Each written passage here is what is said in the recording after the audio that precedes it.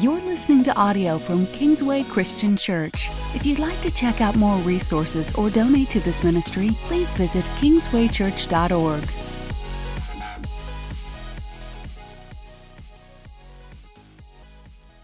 I do own one. Clear up that myth. All right, do you remember the day that you decided to live your life with no regret? You remember that day? Now, for some of you, that might have been quite recently, or for others, maybe decades ago or many months ago, years ago. Do you remember the day that you decided to live your life with no regret? Usually this doesn't come out of one moment in time, though it can. Usually there are a series of moments or activities or things that took place, some really good or painful, that led you to that place. And my story is no different. I remember the first time I made this decision, though God has had to reaffirm it and bring me back to it over and over and over again. But the first time I made this decision, I was coming out of a season of what you might call prodigal living. I was living sinfully and was not proud of that, but it would cause separation between me and God.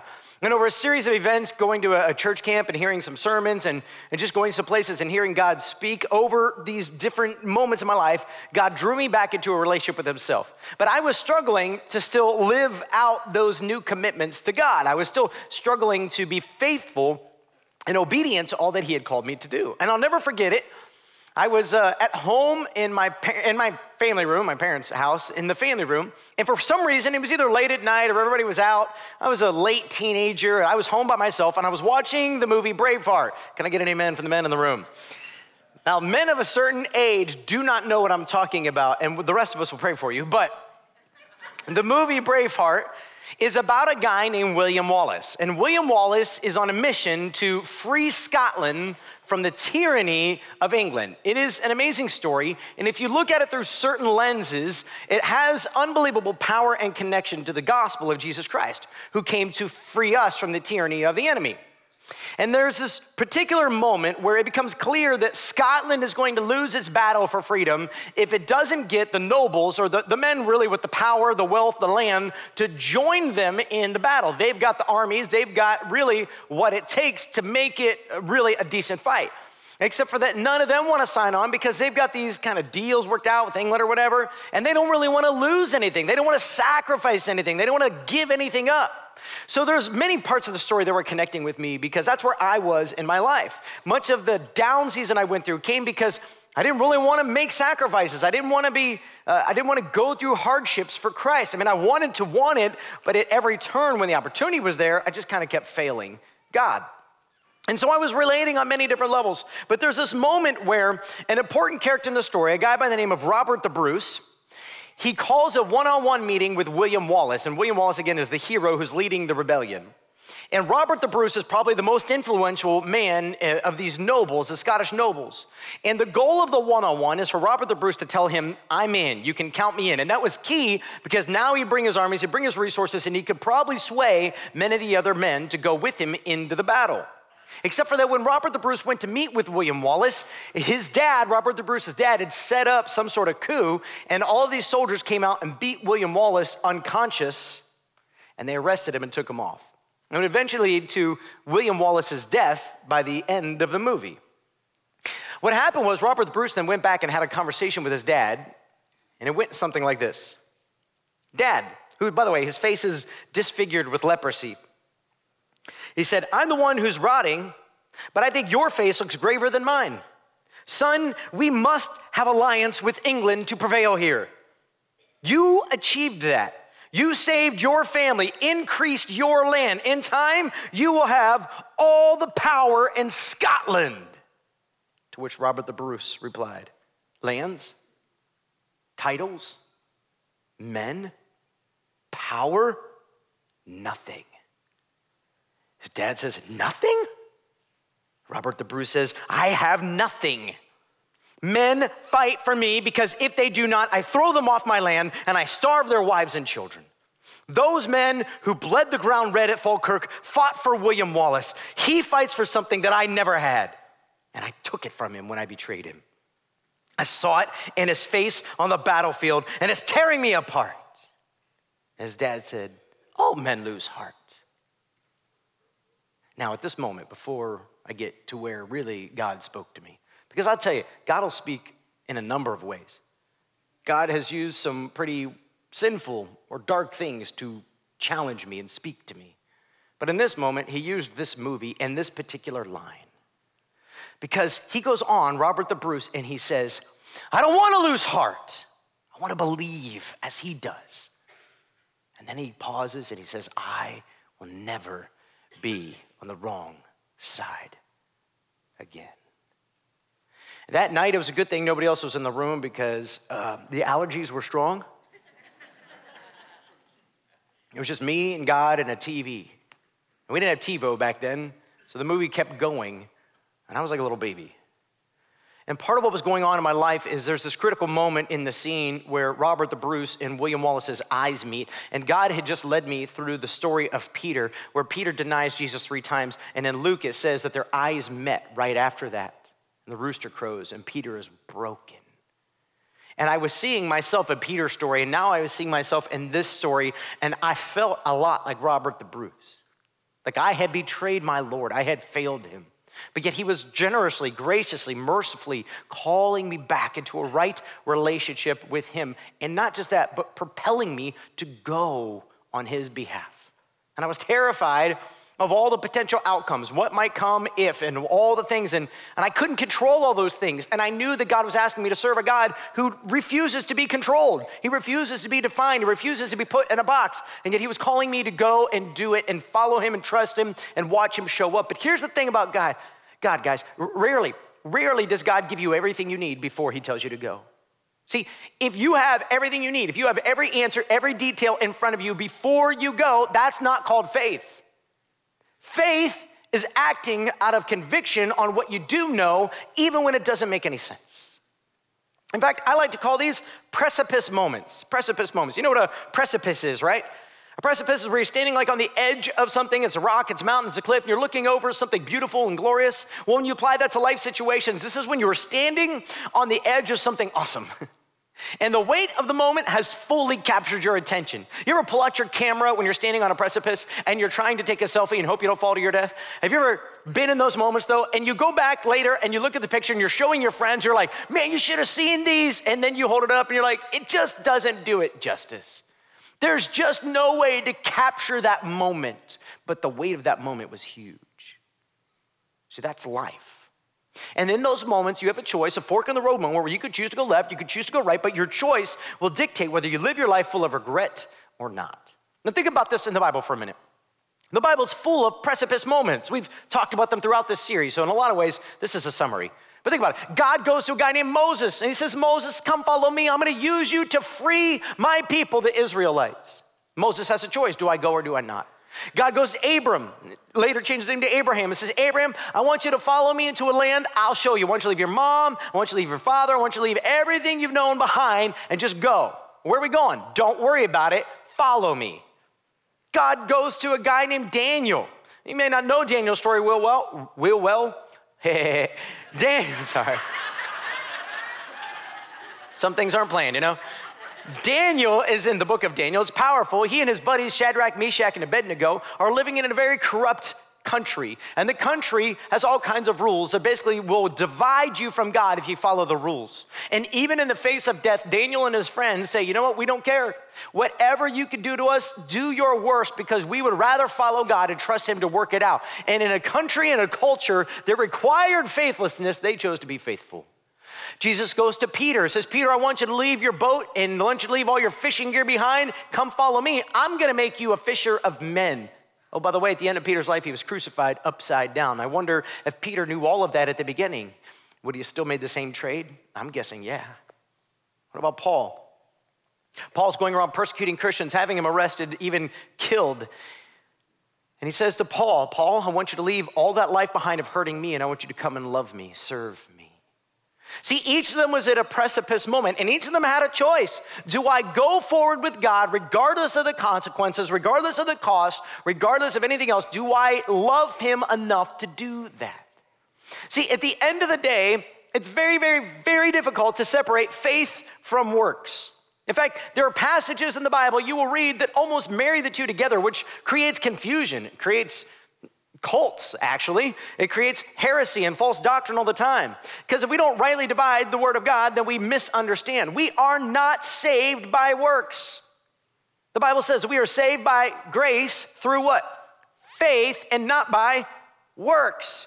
But it's very, very difficult to separate the two, because the Bible quickly says when we are saved for works. So much so that there's all these passages in the Bible that seem to put them together as one. For instance, James comes along and he says, you say you are saved and you're going to show me by your faith. I tell you, I am saved and I'll show you by my works. He didn't say I'm saved by my works. He said, I'll show you by my works, by my good deeds. Which is funny because he says, faith without works is what? Dead. Now imagine you're walking down the road here, or maybe just walking through the halls here at Kingsway, and you see somebody say, hey man, I haven't seen you in a couple weeks. How you been? I've been on vacation. Oh, I bet you're feeling good. I'm feeling great. Man, how's your faith right now? That's awesome. Really, what are you doing to be obedient to God? Absolutely nothing. Isn't it great? This is what's going on, by the way, in the church in Corinth in many ways. They are being completely disobedient and celebrating grace, and Paul goes off on them, says, what are you talking about? What are you talking about? You cannot divorce salvation and works. Again, not saved by them, saved for them, to do them. This is why Paul says in Ephesians that God created you for good works, works that he prepared in advance for you to do. In fact, it kind of looks like this. Here's the chart that we've been using. It kind of walks us through this whole series we've been doing in the book, Experiencing God. So here's God. God is at work in the world. He's at work right now. In the smallest corners of refugee camps in Syria, all the way to places in Peru, even Antarctica, if there's people there, even in Alaska for those 5 people, and here in Avon, in your backyard, in your school, in your neighborhood, and in your workplace. And God is calling you to join him in that work. But because God is good and faithful and loving and kind, he rarely just says, hey, go do this. Instead, he leads you on a journey to get where he wants you to go. So he develops a relationship with you. Because God is real and personal, he wants a relationship with you. And then he invites you to join him in that work. This is when people say, I don't know what God's doing, but he's doing something in my life. I'm starting to sense, I'm starting to feel, I'm starting to be convicted about things. I don't know what he's doing, but I'm getting this thing. Then he speaks and he starts to make clear, okay, here's what I want you to do. Here's where I want you to go. But it's usually at that moment that we end up in a crisis of belief. A little bit of fear and anxiety and trepidation slips in because we go, do you know what that's going to cost? Do you know how much time that's going to take? Do you realize the investment? I can't do all that. I don't know what I'm doing. I'm not good enough. I don't have what it takes. I'm too old. I'm too young. I'm too broken. I'm too sinful. Fill in the blank. And then it's at that moment that we have to decide, do we believe God is who he says he is, that he will do what he said he will do, and that we can just simply take a step of faith and trust him to never fail us? If so, we move on to the next stage, which is adjusting our lives to accomplish his purposes. And that's the beginning of the fork in the road that leads us to obedience. And the danger in never making it to step 7 is that we miss out on really finding out who God is. Reality number 7 from Experiencing God is this. You come to know God by experience as you obey him, and he accomplishes his work through you.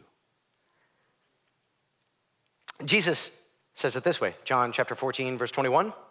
Whoever has my commands and keeps them is the one who loves me.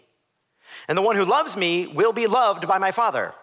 And I too will love them and show myself to them. So what if I don't obey him? Does that mean I don't love him? Obedience is not just a good idea. It's a God idea. In fact, in the book, Henry Blackaby says it this way. Obedience is the outward expression of your love for God. Obedience is the outward expression of your love for God. Well, I want to share a story with you. This comes from my friend, and his name is Dan. Dan grew up in a Christian home, going to a Christian school and attending a church a lot. His dad was in a Christian band. His life was inundated with faith. But by Dan's own account, that faith didn't always equal obedience. In fact, there came a point when he was a teenager, he was convicted by God that God was calling him into ministry. But in Dan's own words, he says this: I had a definite crisis of belief moment. I hated speaking in front of people. I was not a leader. There was no way I could ever be a pastor. Besides, I'm not sure what it is that I want, that was what I wanted for my life. Pastors do not make much money, and I had seen the added stress that it put on my best friend's family. Instead of pursuing that calling, I disobeyed God and I pulled a Jonah. I was not sure what God calling me into ministry meant, but I knew I did not want to be a pastor standing up on a stage in front of a bunch of people all the time. Our pastor and his family ended up moving to another church when I was in high school, and that led me to eventually leaving church altogether. I began to live my life the way I wanted and tried to experience everything I thought I was missing. Near the end of my senior year of high school, I met a beautiful girl who is now my wife. He's smart for saying that. She was one of the closest people to God I had ever met. And she was definitely the spiritual leader in our home. If we went to church, it was because she made me. If we prayed, it was because she did it. If we read the Bible, it was because she read it. I would go to church on Sunday, hear the pastor preach a convicting message, walk out of church feeling guilty, and then go about the week as usual.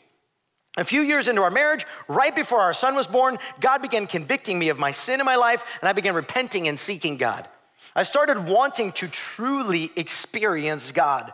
Honestly, I was tired of learning about God and never applying any of that knowledge in my life. So I began serving at Kingsway, except God was still calling me to more, and I did not know what more was.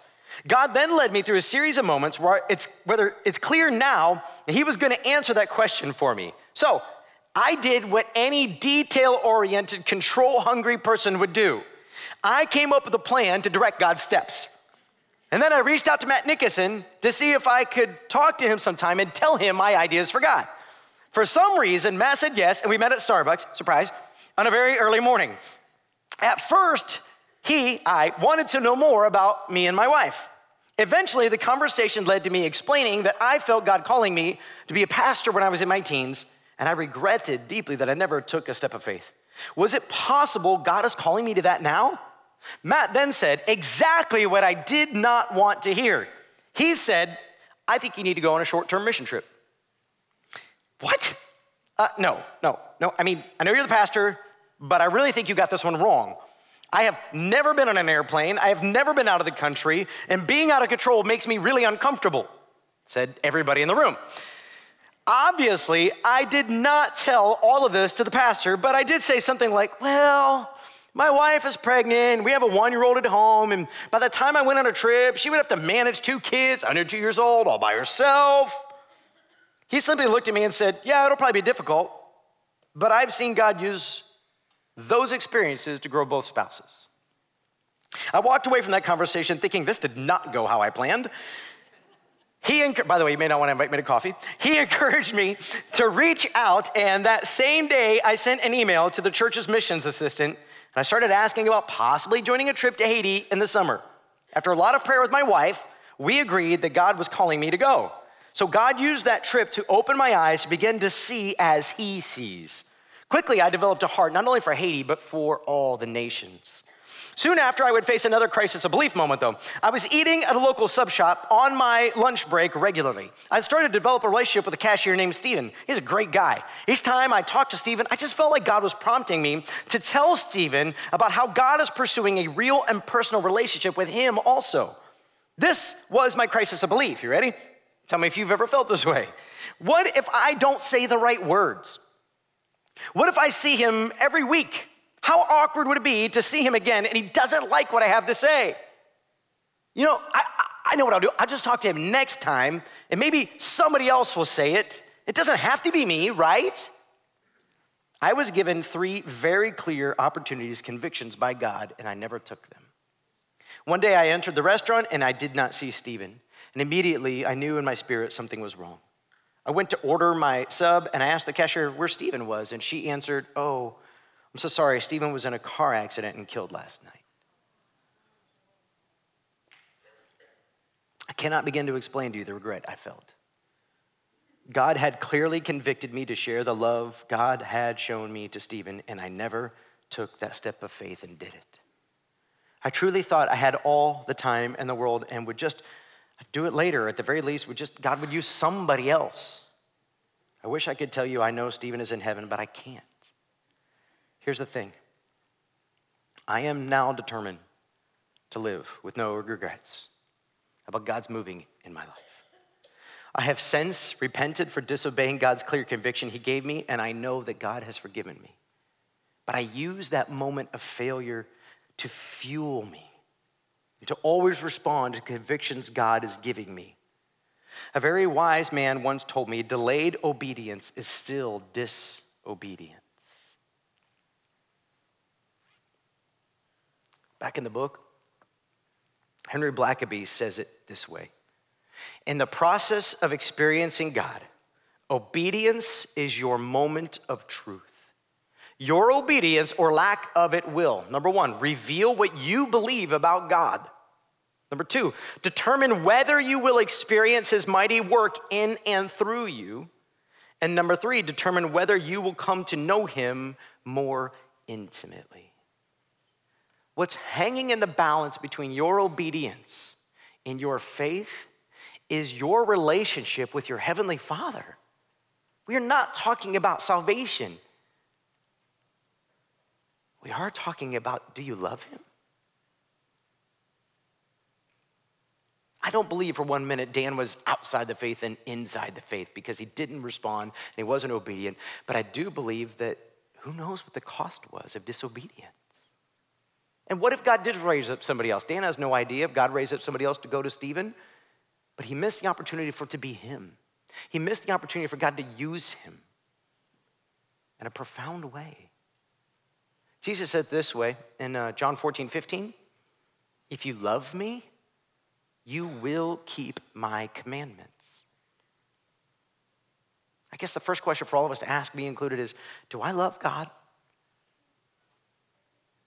Do I love God enough to trust him in his ways, even when they don't make sense to me? Even when I can't see the next step, even when I don't know where he's going next? Do I love God? This is why Paul in Romans chapter 12, verses 1 and 2, he says, offer your bodies as living sacrifices, holy and pleasing to God. This is your spiritual act of worship. Worship literally means to give honor or worth to somebody. And what Paul is saying is the way we give honor and worth to God is we offer him the only thing we really can offer him. Here's me. That's the only thing he really wants. Here's me. And Paul goes on and he says, and then you will be able to determine what God's will is, his good, pleasing, and perfect will. Here I am, Lord. Obedience doesn't mean this. Let me just be clear. Obedience doesn't mean you're going to get fame. Man, everybody's going to know me. I'm going to be popular. It's going to be awesome. I met a young man in this church at one point. He was convinced God was calling him into ministry, and he might be, but I'm telling you, I told him, I said, your head is on a crooked, man. God might be calling you into ministry, but you're looking at all the ways that you're going to become famous for serving God. And so every time you do something, you're looking for the pat on the back. You're not going to get glory. The only one who gets glory is the Father, and he gives it to the Son. You're not going to become great. There are countless millions, maybe billions of servants of God throughout all of history, and you have no idea who they are. You might not get a fun, exciting, easy, or cheap task. But what you will get for obedience is this. Obedience will mean that you get to sacrifice to God, all of you, and you will trust God will never waste a sacrifice. My job is simply obedience. His job is faithfulness. And what happens when we do that?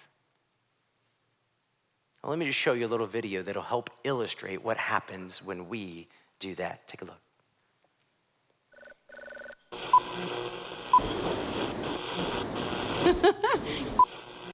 My story is I went on my first mission trip to Mexico in June of this year and saw the passion and felt the love for Christ through the people at the service. The room was just filled with the Holy Spirit, and it was truly a God-filled experience for me. My plan and my team's plan was to go to Haiti. However, when we arrived in Florida, we found out plans had changed. God had a different plan for our team, and we ended up going to the Dominican Republic. Every day was a different plan, and we really didn't know what we were doing each day. But we really saw God work through the team members and really see how God works in very mysterious ways. Even though we had a plan, his plan was very different for us. What I have experienced being on mission is that the world is just a much bigger place than I realized, and God is in every corner of it. I experienced God on my mission trip to Mexico through seeing people who have nothing give everything they have to show people what Jesus looks like.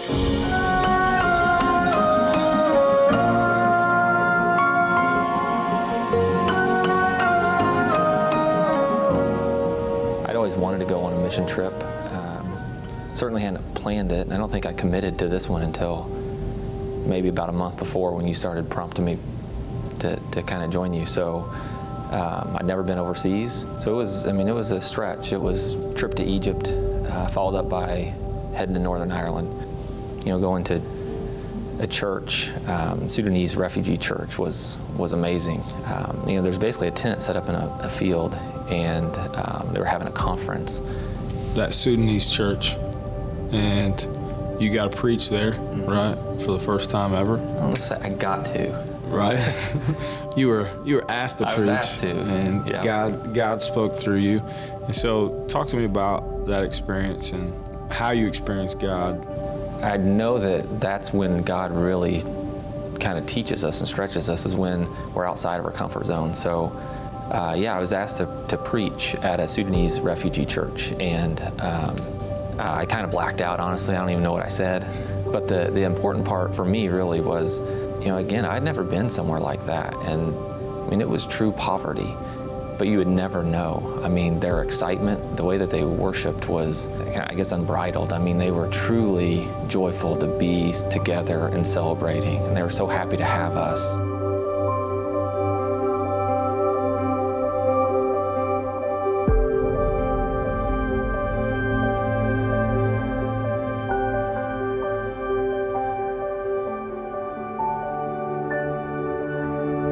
Talk to me more about what God did in that time in Northern Ireland.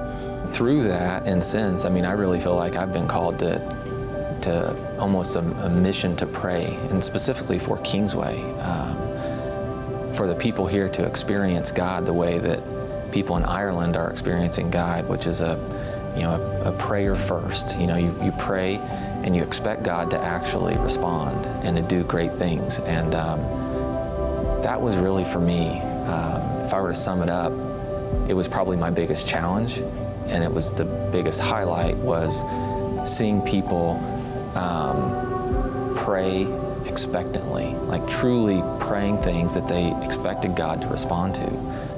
And so I was praying, God, show me the same thing. Let me have it, talking about experiencing God in our service, let me experience you in a way that I haven't before. The way that he answered my prayer, like he does a lot, was not really what I was expecting. So a lady came down front and was just not in a good place. So Dan starts the prayer, and I'm there with him. And at the end of it, I just asked the lady if I could give her a hug. I gave her a hug, and what I thought was just giving her a word of encouragement. She responded and said that's exactly what I needed to hear. That's prophetic. I've been praying for that specifically. And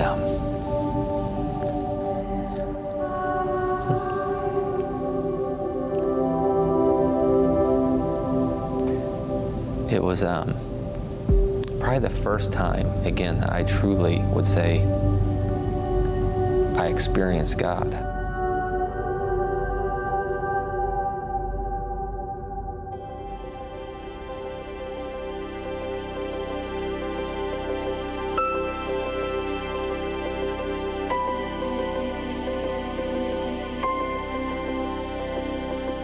What would you say to somebody sitting in the congregation or maybe online watching this video that has not gone on a mission trip? Get up and go. And it's easier said than done. But really, I'd say if I can do it, again, I'm an accountant. I'm a creature of habit. Don't necessarily like to do new things. If I can do it, you can do it, and you should do it. It is, again, for me, it truly was life-changing. I mean, the way that I think about God, the way that I now interact with God through prayer and reading the Bible, it truly was transformational for me. And a mission trip is the perfect place for that to happen. I mean, really to disconnect from the struggles, the email, the constant communication that we have, disconnect from that and go spend a week doing nothing but serving other people, truly giving yourself, being the hands and feet. There's nothing truly special about Ireland or Egypt that's different than Avon. So we can have that here, but it's that mission trip that really connects that, plugs it back, shows us what our mission really is here. It's a wrap. Good job. Good job, man. Thank you. I made him cry. Yeah, I really did not expect that. The price of diesel fuel had spiked, so bus drivers were on strike, so that the kids did not have school that day. So they were there, more than willing to help us translate for the pastors with the medical clinic. Without them, it would have been nearly impossible to effectively communicate with them and understand their issues. I experienced God as Jehovah Jireh on our trip to India. I was scheduled to do the devotions for the boys and girls. I felt that God had given me the specific message to speak to those children about how important and valuable they were to Him. And they heard what I had to say. They heard God's message. I went to India and just really experienced God's presence because we are halfway around the world and He is just as close to me and His children there in India as He is to us in Avon. No matter which country I go to, I found that even if we don't speak the same language, we all speak the same language of love. I'm obviously older, I have grandchildren, and I always thought to go on a missions trip, you had to actually be a missionary. I didn't know ordinary people like me could actually go on a missions trip. But then when I found out, I got to go to the orphanage in Peru. I was so excited, I couldn't believe it. What I've learned from going on mission trips is that I'm never more happy or content than when I come to the realization that God is using me at that time to accomplish whatever His will might be.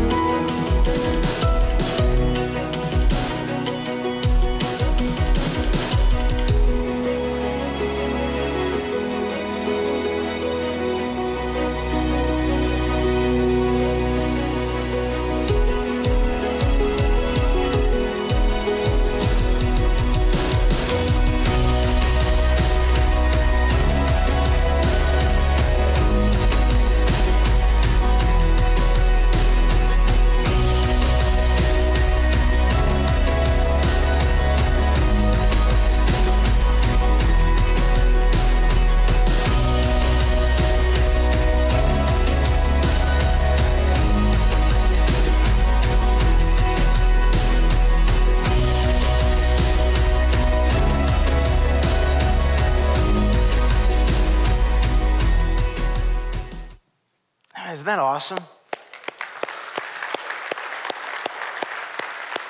I talked to you earlier about my friend Dan, and I shared his testimony. Well, if you could give me the opportunity, I'd like to bring Dan and his lovely wife, Brittany, out here. Would you give them a nice Kingsway welcome?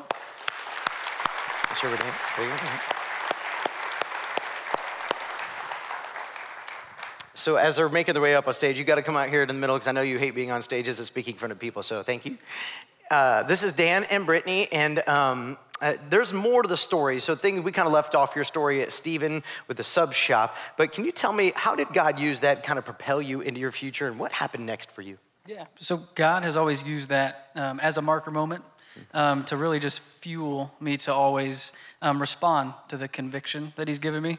And so I really just started digging into Scripture, praying, seeking God on what is it that he truly wants me to do next. And really, he confirmed my call through a mission trip again, that I did need to be a pastor, that he was calling me to that. So you took 2 different mission trips? Yes. In the same year? Yes. How many weeks of vacation did you get? 2 weeks. Oh, you'd almost think I knew that before I asked you. Almost. So you gave up both weeks of vacation to go on a mission trip. Wow. Can you give your wife the mic for a second? You're done for now. Brittany, what was that like? Did you already have both little babies then? I did. 3 and under. Yes, 3 and under. And your husband disappears for both weeks of vacation in a year. He sure did. What was that like? What were you feeling at that time?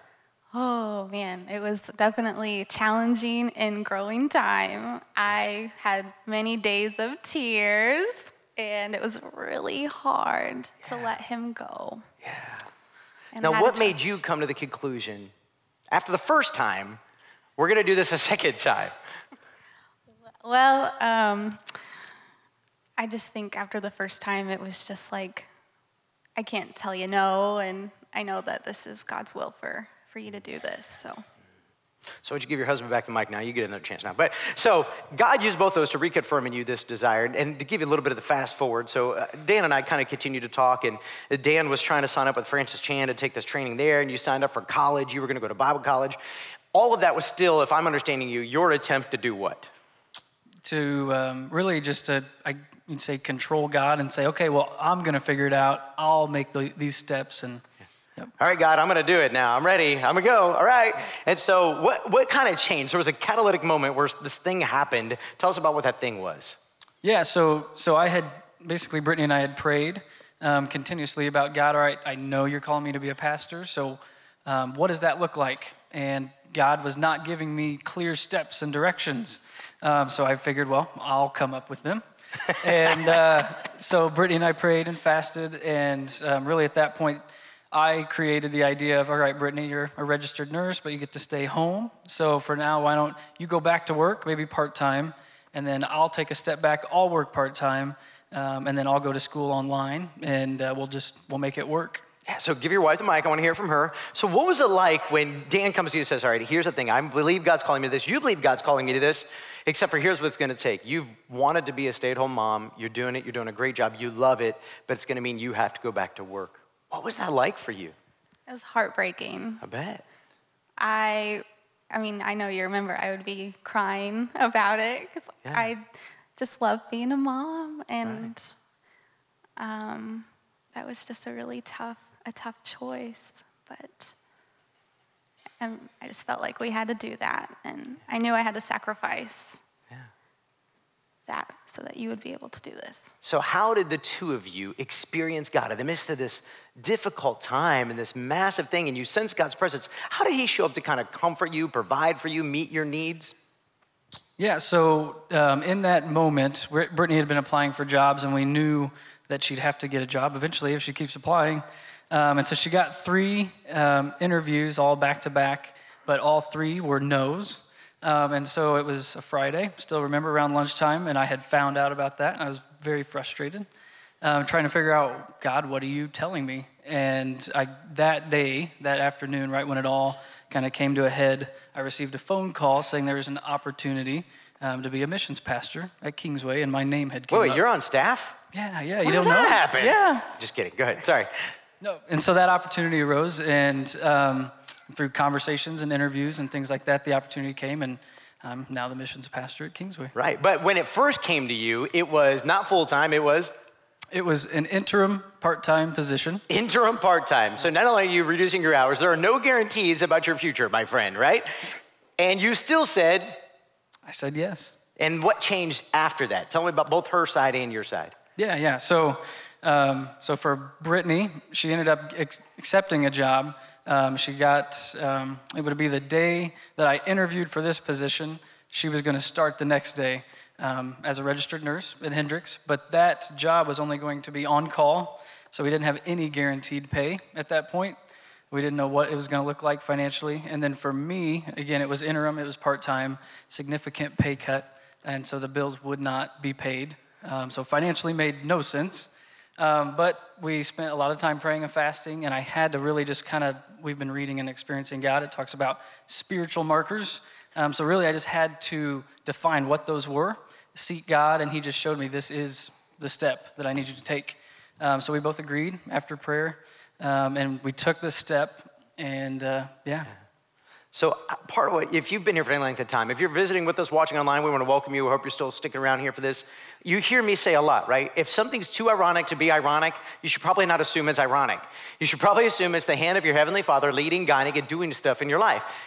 When you show up for a job, for an interview, and that same day your wife gets offered a job and it meets the need you were praying about to some extent, but do you hear in their story too the tension, right? It's real. Like there's a struggle there. Like sacrifice is involved. Part of the reason the original plan was to bring Dan out here, and I said I want Brittany out there because I think there are a lot of people in our congregation who can connect with her, because every time one of you, especially if you're married, goes on a mission trip, the other one is staying home with the kids, which is what my wife does every single time. And it's a sacrifice, and it's a service for her to me to do that. And I wanted you to hear from her, yeah, it's hard sometimes, but it's worth it for my God. It's worth it for my husband to go and be able to serve God, to be able to be faithful to what he has called us, not just him, us to do. After the last service, I was out there and I ran into some people in the hallway, a couple of elders and some others too, who said, man, I went on a trip last year and I was sitting there going, can I do that again? Can I go to my spouse and ask them if I can go again this year? And then you kind of brought Brittany up and I was feeling convicted. And then before I could respond, it was two men. My wife walked up and she responded first. Well, that's just smart. She's like, if I can get there before you. No, I'm just kidding. So she responded first and said, I want to go this year. And he's like, now I got to figure out, like these are men, right? I got to figure out how I'm going to watch my kids for 7 to 10 days and make sure they're all there when she gets back so that she can go and respond to the Lord in this way. And it's a powerful, powerful moment.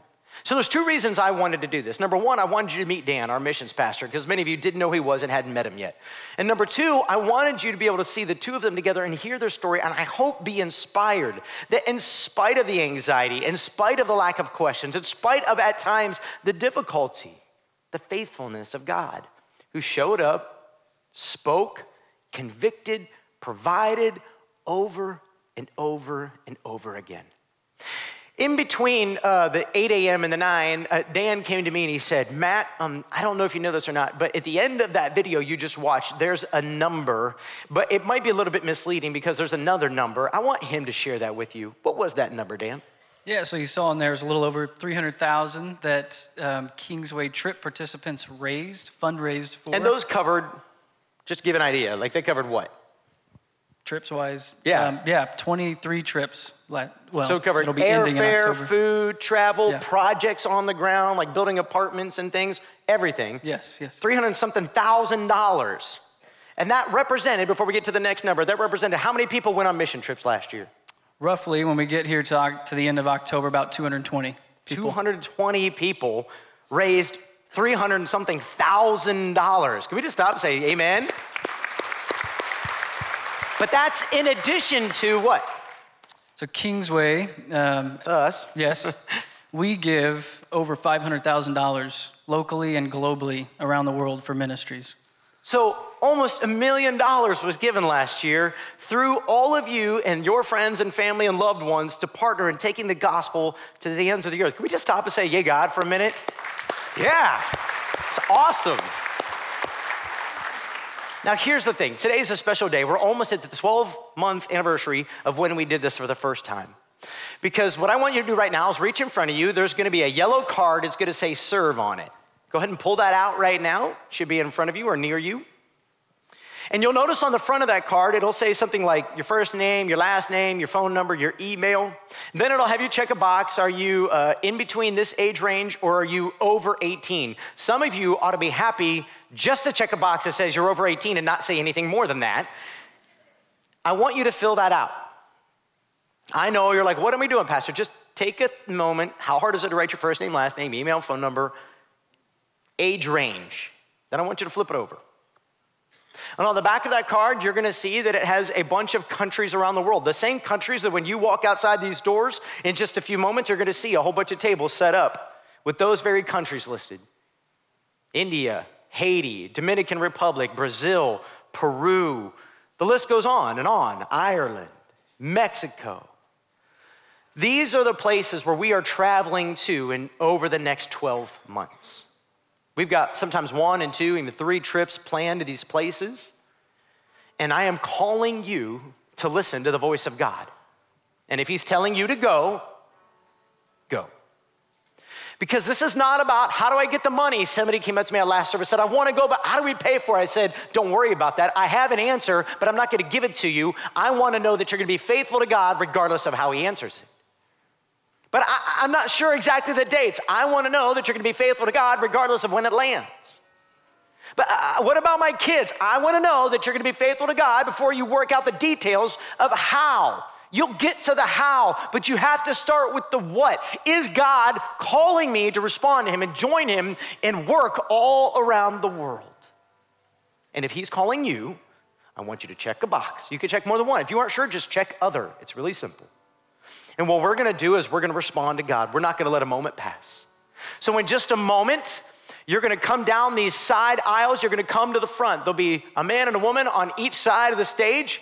You're gonna walk up to them. You're gonna hand them the card and say, I'm going, I'm in, I'm doing this. I'm gonna be obedient to God and follow him wherever he tells me to go.